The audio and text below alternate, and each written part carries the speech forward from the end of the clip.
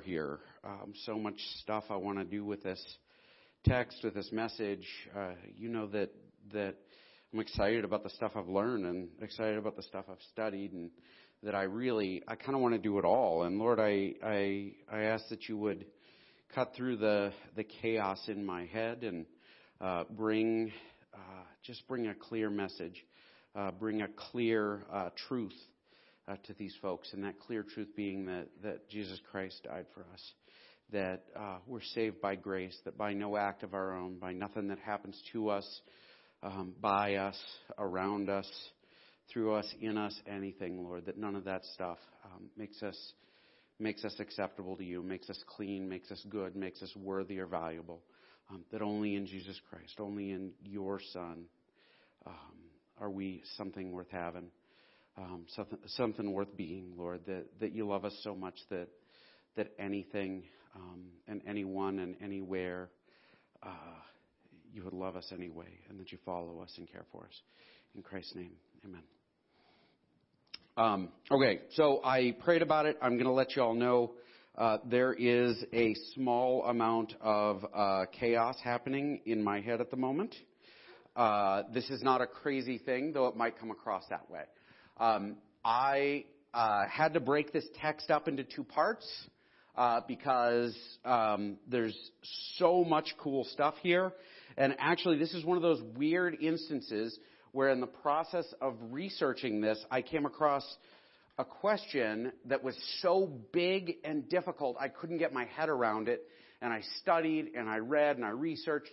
And I actually came up with the cool idea of I sent an email to a very prominent college professor, rabbi, and asked him some questions, and he hasn't gotten back to me. Stay right there. I told you to sit down, boy. You came up here. It's your fault. Are you embarrassed? To kind of find answers, and he said he would get back to me, but I haven't heard back yet, which isn't his fault. It's just busy because he's a college professor, I guess. But there's so much stuff here. And even this morning, as I was trying to come up with an illustration, I realized something huge about the text that I'd missed. And so before I start, I'm going to talk about the idea of what makes us clean and what makes us dirty. Are you all with me? For example, we know some things make us dirty. My daughter, who is a wonderful young woman, this last Sunday went out and played in the mud. She came into the house, and I would not have known this. Well, I would have known it because I was going to find the handprints. But Josh helpfully informed me that Abby had played in the mud, and I came and found her, and she was chocolate covered up to her elbows. I mean, just super muddy. And she had written on the side of the house in mud and everything else. Because when my daughter comes into contact with mud, it makes her dirty, right? We have learned this year that if you come into contact with people who have weird viruses, you may well get a weird virus, even if it's Christmas Eve.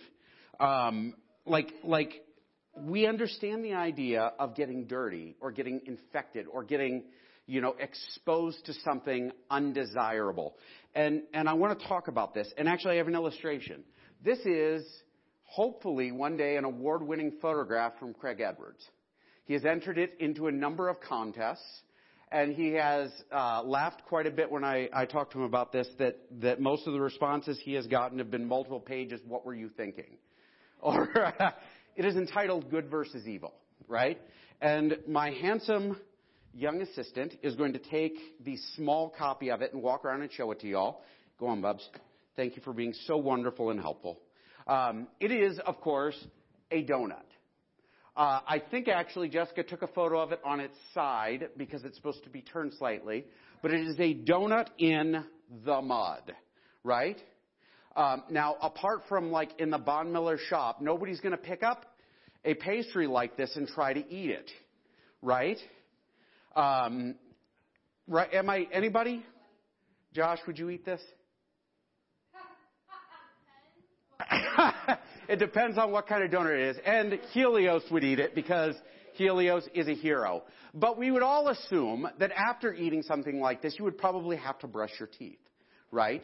We look at the picture and we assume the donut has been made dirty by its presence in the mud. Everybody with me? And we're going to talk about descending into the mud and the cleanliness factor. And we're going to be in Acts chapter 10. We have been Acts for a few weeks. We took a break for Easter. I did not put the end verse, so we'll see where we end here. And what's going on at this point in the book? And actually, this is important too, because Acts, written by Luke the doctor, is brilliant. It is just one of the most amazing, intricate, well thought out books with themes and subtext and ideas and stuff hidden in it. It is so exciting. And at the point that we're picking up, Paul has gone off to his hometown, Tarsus, to hide out, and he's left the story for about a decade. And the church is experiencing peace, and my son is literally circulating through every pew, doing his job well, and tripping over people and stepping on them. So Paul has left, and Luke has begun. All right, you can sit down, and pay attention, because if I catch you sleeping, I'll make you do something else. Peter has begun his ministry work with in the coast, right? So like he's gone up to the coast of the Mediterranean Sea, and he's going from place to place doing ministry. And we have two accounts, which we talked about last week. I'm going to do this as quick as I can, right? He healed a lame man, and he brought a woman named Tabitha, whose Greek name, does anybody remember it? Dorcas. That's right. He brought her to life. And what we talked about last week, and if you missed it and you want to watch it, like it's on the Facebook page, okay? And it's on the podcast on Apple and all that other stuff. Or if you go to the sermon site, it's on there. You can listen to it. These two miracles were direct copies of miracles that Jesus performed. And Luke brings it out in the wording and in the emphasis, right? And it's a very obvious occurrence that like Peter is following in Jesus' footsteps in the same way my child might be following in my big ham, like short attention span kind of footsteps by wandering around the room with the picture and stepping on people's feet and pushing his way through and everything else, right? And smiling and holding it up again. Jesus' footsteps preceded him. And it's all the way down to when he brings Tabitha to life, he uses almost the same phrase that Jesus used. Jesus said, "Little girl, arise," which is Talitha Kume. And then Peter commands Tabitha, Dorcas, right? And everybody's calling her Dorcas, and then he calls her Tabitha, which is interesting. He says, "Tabitha Kume," which is almost the same phrase even. And so like Luke is putting this in there, and he is saying, guys, he's doing exactly what Jesus did, right? We're going to get back to that. Don't forget it, okay? It's important. There's so much cool stuff here, and I really want to do this right.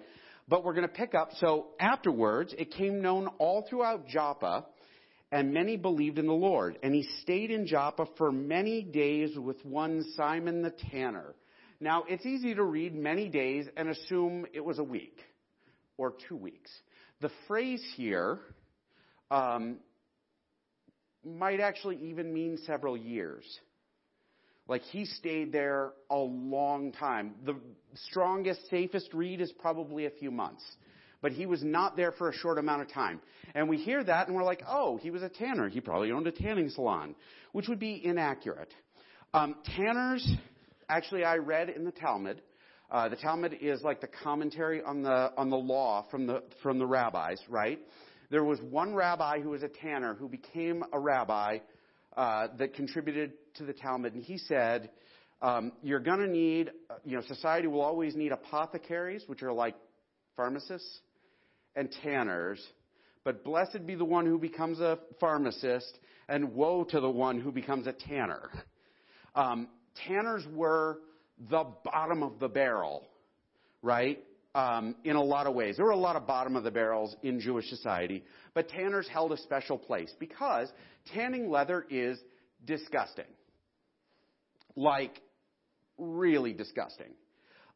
It is a process that involved the collection of things like urine And you had dung collectors who would go around and collect feces from the roads and outhouses and everything, and you used it in the process.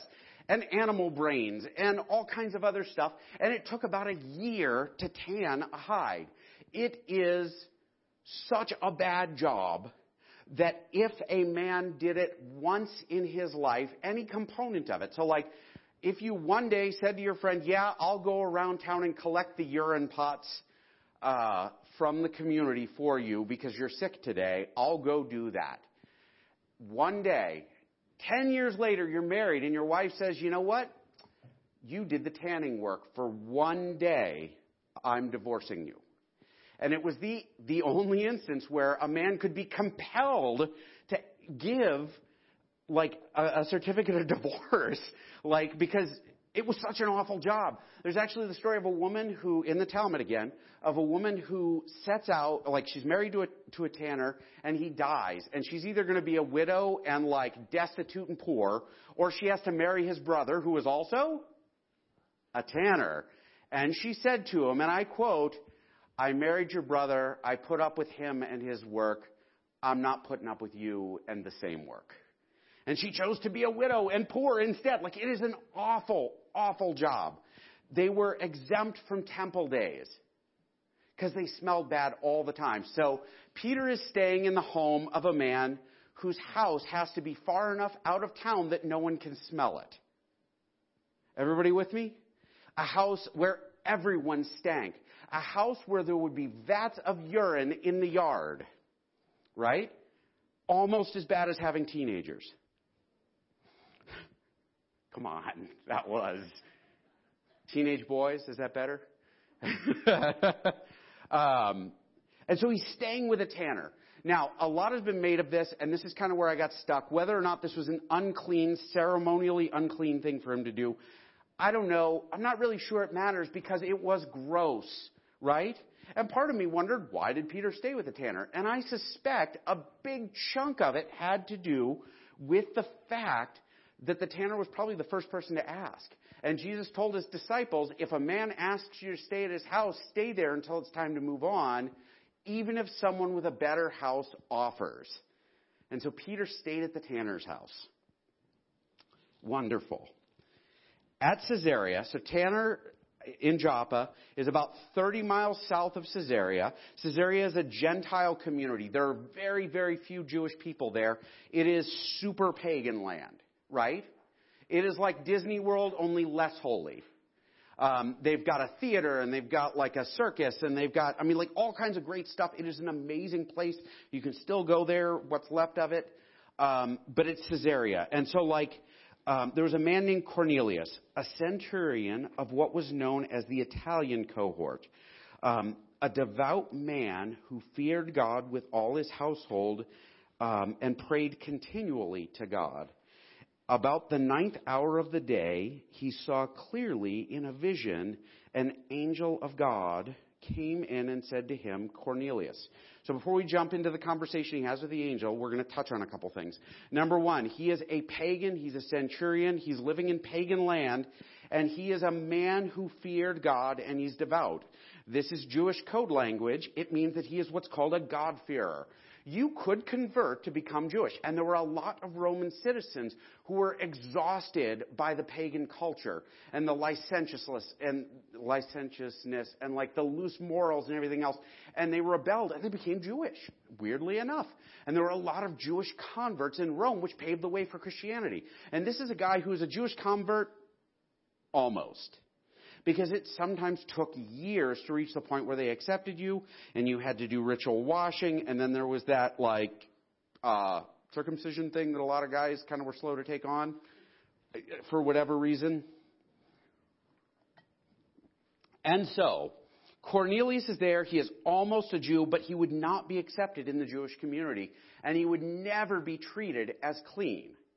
You all with me? He is living in a community that is unclean.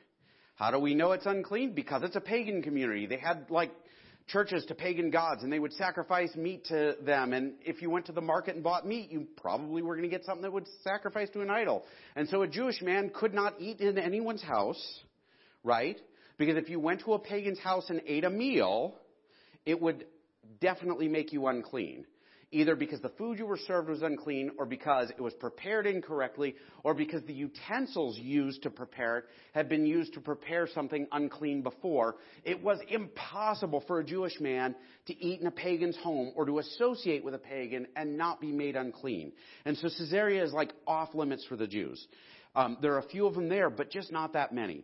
And so this man Cornelius is praying, and he's devout, which means he's a God-fearer. He's on his way to being converted, and he gives alms generously to the poor.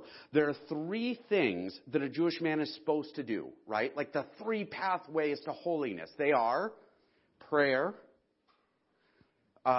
giving money to the poor, and fasting. Fasting isn't mentioned here, but if it was, it'd be an indication that Cornelius was not doing it right. And so there's probably, it's an argument from ignorance, which is not a strong argument, but there is somewhat of a case to be made for the idea that the guy is really trying to be Jewish. And so an angel comes to him and says, Cornelius. And he stared at him in terror. Terror means like reverential fear. Does that make sense? It's a little like, heck, it's an angel, right? And so he's taking God seriously. He's following God, like trying to become Jewish. And an angel comes to him and he's like, oh, wow. What is it, Lord? And he said to him, your prayers and your alms have ascended as a memorial before God. Love that phrase, a memorial before God.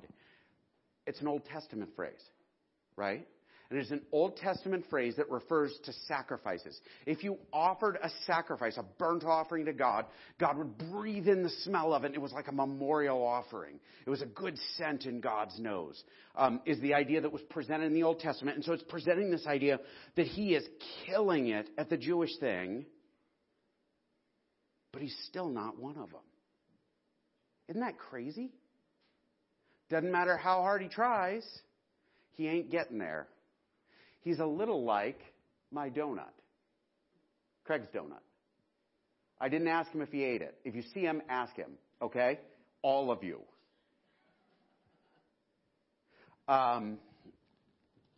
Take that donut, and if it's in the mud, no matter what you do to it while it's in the mud, it ain't getting any cleaner, right? Or like one of those awesome little sugar cookies, if it's on the shop floor, it's basically a part of the dirt, right? And there ain't no taking it out. And we're going to pause here, and I'm willing to bet, because this is a spiritual thing happening here, and I'm guessing that most of us have been in this spot. Now, y'all ever been in the mud and backed up and realized, I'm going to be muddy forever? You get those pictures that pop up in your mind, and you're like, that is going to be in my head for the rest of my life. Those words, those weird little secrets you got buried in the yard. Everything's buried in the yard if you talk to me, by the way. That's a recurring thing in my phrasing. Because when bad things happen and we try to ignore it, what do? Well, if you're a farmer, you bury it in the yard. The problem, of course, being that it doesn't go away, right? Like we all have this stuff, the things that we've done, the things that we've done to us, like that have been done to us, the things that are a part of our family history, the things that stain us and remind us that we will never, ever, ever be clean. And we live in the mud sometimes because of it. So your prayers and your alms have ascended as a memorial before God. Not because he's holy, not because he's circumcised, not because he's doing anything other than loving God and worshiping him. He's not circumcised. He's not been ritually washed to enter the temple. He's never been to the temple. He wouldn't be allowed in the front door. As a memorial before God, this man in the mud. And now send men to Joppa and bring one Simon, who is called Peter. He is lodging with one Simon, a tanner, whose house is by the sea. When the angel who spoke to him had departed, he called 2 of his servants and a devout soldier. Now, if we read this according to the language, a devout soldier is also a God-fearer, right? So he calls in his 2 men who attend to him and his God-fearer from among those who attended him, and a devout soldier from among those who attended him. And having related everything to them, he sent them to Joppa. So we have a man who is unclean, right? And he sends people to go and get Peter, who is living with a man whose house smells like urine and dung. I cannot emphasize that enough because it's going to be funny in a minute. Watch it. It's the best joke built into this text because I'm not sure if Luke has a sense of humor, or if Peter put it, wanted to emphasize it, or if it's just that the Holy Spirit thinks it's funny. Whatever, it is there. The next day, as they were on their journey and approaching the city, Peter went up on top of the housetop and about the 6th hour to pray. And he became hungry and wanted something to eat. But while they were preparing it, he fell into a trance, and he saw the heavens open and something like a great sheet descending, being let down by the 4 corners upon the earth. Okay, so Peter's on top of the house of a tanner. I'm guessing the house, being that it's the house of a tanner, the nicest place is on the roof. Right? Because the wind blows across it and it's open air and it rains up there sometimes, and that's probably the best part. Plus the smell from the sea might overrun the smell from everything else. Y'all are in Montana. The sea has a really strong smell and it's pleasant. Come on. That was awesome. All right. He became hungry and he wanted something to eat. So he's waiting for something to eat. By the way, the 6th hour is not a mealtime. It's about noon, but they didn't eat. Like in the Jewish world, you would eat mid-morning, and then you would eat late in the day. And so it's not mealtime. Maybe he skipped breakfast. We don't know. But he gets hungry. He's waiting for them to make something, and he's praying, and he falls into a trance. And he sees a sheet lower. There's a couple of thoughts about this. It might just be the way God did the vision. It's also possible that it was a covered roof, because it was really common when the sun was high, you would want to have a canopy on top of your roof.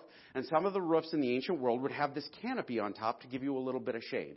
And so he's laying there and he looks up and there's a sheet over him, and that might have been a part of the vision, right? Kind of a cool idea. Might have been a ship out in the, harbor, because he's right there.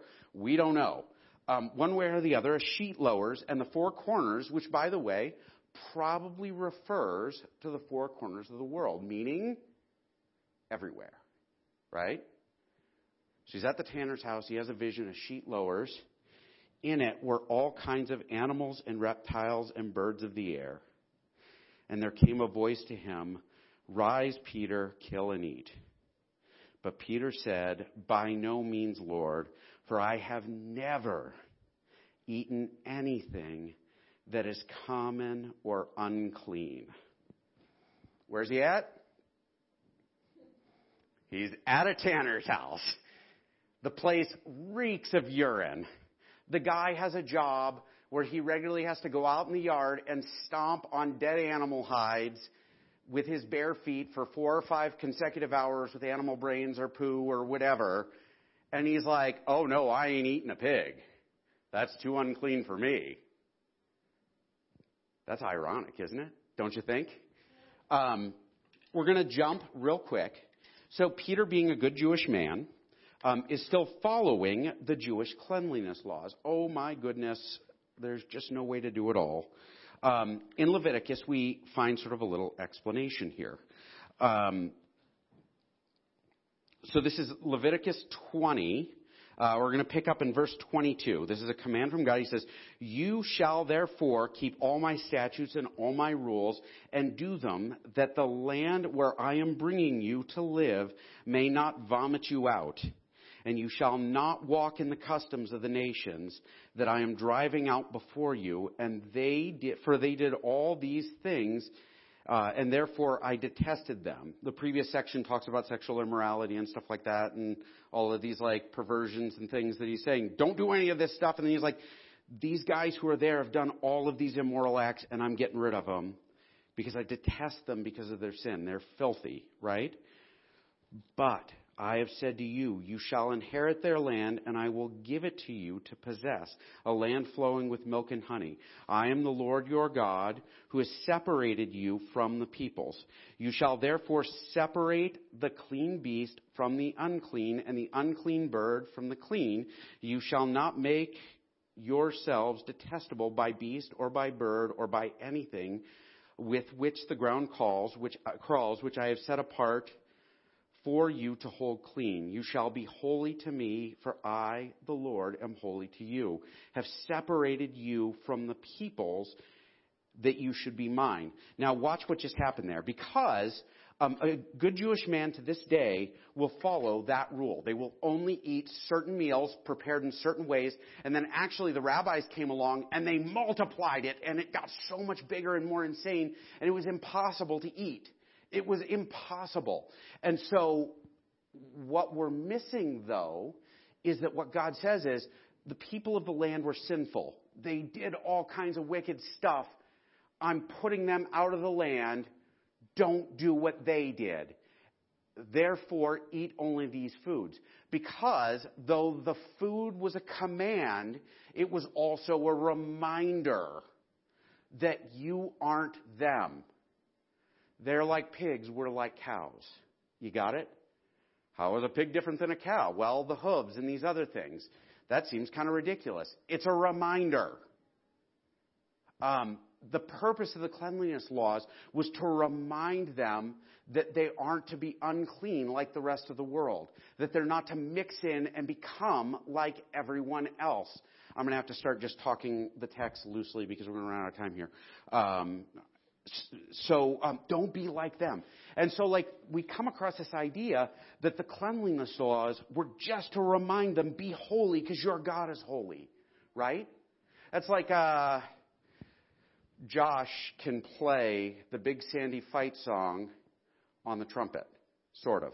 The Big Sandy song. The football team song on the trumpet. Abby can sing it. I don't think Josh can sing it. But do they need that song to be from Big Sandy? No. Why do they sing it? To remember that they're not from Loma. Loma. No, I'm kidding.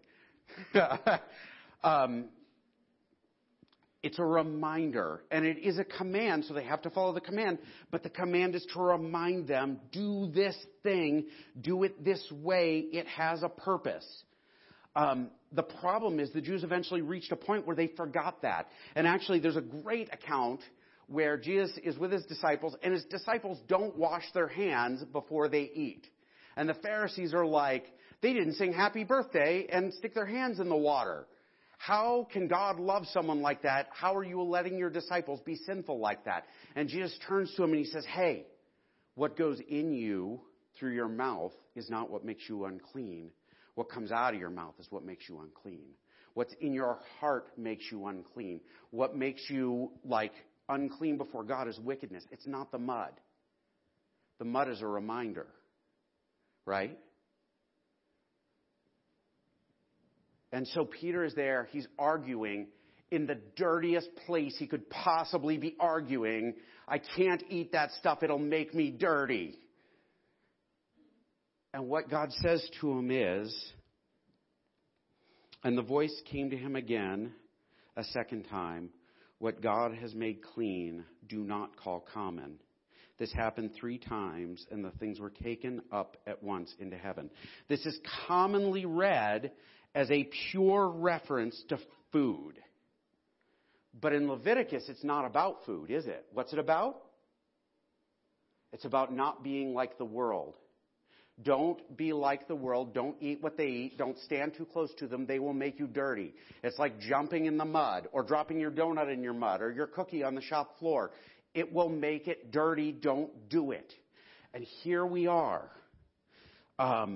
It's a reminder. And these guys, Peter's in this spot where he's like, oh, wow, I can't eat that. It'll make me unclean. All the people around me know this. If I eat this, it'll make me unclean. But in reality, it was just a reminder about other people. Now, when Jesus comes along, that gets flipped on its head because Jesus had the amazing ability to walk into the mud and make the mud clean. The best example of this, and I told John about this morning, and I knew it was going to come up. Jesus is walking through a crowd of people one day, right? He is on his way to a house where he's about to bring a little girl back to life by saying, Talitha Kume, right? On his way there, he's walking through a crowd of people, and a woman sneaks up in the crowd and touches his robe. Now, this is a crowd of people, and they're all crushed against him. This woman had an issue of blood, is what it says in the King James Version. Basically, she had her period all the time for years. That seems horrible on its own. I'm not a woman. I do not envy any of y'all. You're so much better than us. That is the worst thing ever. But Jews considered that unclean. So when a woman had her period, she was unclean. And so this is a woman who could never participate in religious life. She was forever separated from God because she was dirty.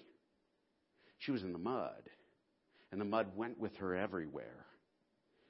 And everybody knew it. And so people would avoid touching her because she was unworthy of being touched. And she walks up to Jesus in the crowd and touches him. For a Jewish man to be touched by this woman means they would become unclean. But she touches Jesus and she is healed and made clean. Because the difference between us encountering the mud and Jesus, God's Son, encountering the mud is that Jesus makes it clean. I got to use the joke. I'm sorry. Chuck Norris jumps in the water. He doesn't get wet. The water gets Chuck Norris, right? Jesus is so holy, he encounters the unclean and he fixes it. And so what we're going to see here is Peter is going to be approached by a man. Actually, we'll do the next verse. Now, while Peter was inwardly perplexed as to what the vision that he had seen might mean, behold, the men who were sent by Cornelius, having made inquiry for Simon's house, stood at the gates and called out to him to ask him whether Simon, who was called Peter, was lodging there. I totally butchered that text. So they go around town. They're like, hey, where's this Simon Peter guy? Where's he staying? And they're like, follow your nose. You can't miss it. And they show up and they're like, hey, you here? Peter's about to go to like pagan Disneyland and evangelize like a God-fearer. And that God-fearer is going to be made clean, not because he's circumcised, not because he's following dietary laws, not because he's washed himself in a bathtub, not because he came from the right place, not because he has the right family, not because he's never done anything wrong, not because bad things have never happened to him, but because Jesus will come into contact with this unclean man and make him clean. Because he carried Cornelius' sins on the cross. In the same way that he carried your sins on the cross. In the same way that he carried my sins on the cross. And so I stand before God myself, awful. If you all knew me halfway, you would know I'm awful. And everybody would stomp out of here and say, how can that hypocrite speak? And in reality, I don't have anything worth saying. It's only Jesus. Those of you guys who have done abhorrent things or are thinking abhorrent things that are flashing in your head while I'm talking about this. You know those things that sneak up on you while you're laying in bed at night? 2 o'clock in the morning, you can't sleep and you're remembering it? That stuff. Jesus touches that stuff. And it's clean. Touches you and you're clean. The filth and the hurt and the nasty things that you've said and people have said to you, clean. Which, it might be incidental, but Peter raises a person from the dead. And in the very next section, he goes out and starts making the unclean clean. Whereas Jesus brought someone back to the dead after he made the unclean clean. They might be connected. It would follow the pattern. I don't know. What I do know is, if you're going to draw anything out of what I'm saying today, it's that encountering Christ cleans you inside and out. Every broken thing is made right. That's why we do communion. Communion is a reminder that Jesus carried our sins on his back, that by his stripes we're healed. On the last day before Jesus was betrayed, his disciples gathered up for a final meal, and he gave them his bread and he gave him his cup, and he said, take this and eat. It's my body. Take it and drink. It is my blood. And we do it because we need to remember, and we need to remember every day. It is not what you do. It is not who you stand near. It is not what the mud in your yard looks like and whether or not it's nicer than the mud in the neighbor's yard. It's, is Jesus inside you? And so we're doing communion a little different right now. We're not passing. We have to line up and all that. We're coming up on the end of hopefully this weird way of doing things. But I want to encourage y'all, like, who's my volunteer for the day? Titus. No, I can't do that. Can I? Yes, you can. Right here. One at a time. Let the rows go to come up and take communion. Just come and line up. Go slow, bub, so that we don't have a line all the way out the door. Stop. No. All right, go sit down. I need somebody else to do it. Jeremy. Can Titus help you, please, Jeremy? Yeah. All right, come on up and Jeremy will teach you. Turn around and go with him. Sorry, guys. Because I believe, as Jesus taught his disciples to heal people and taught his disciples about what is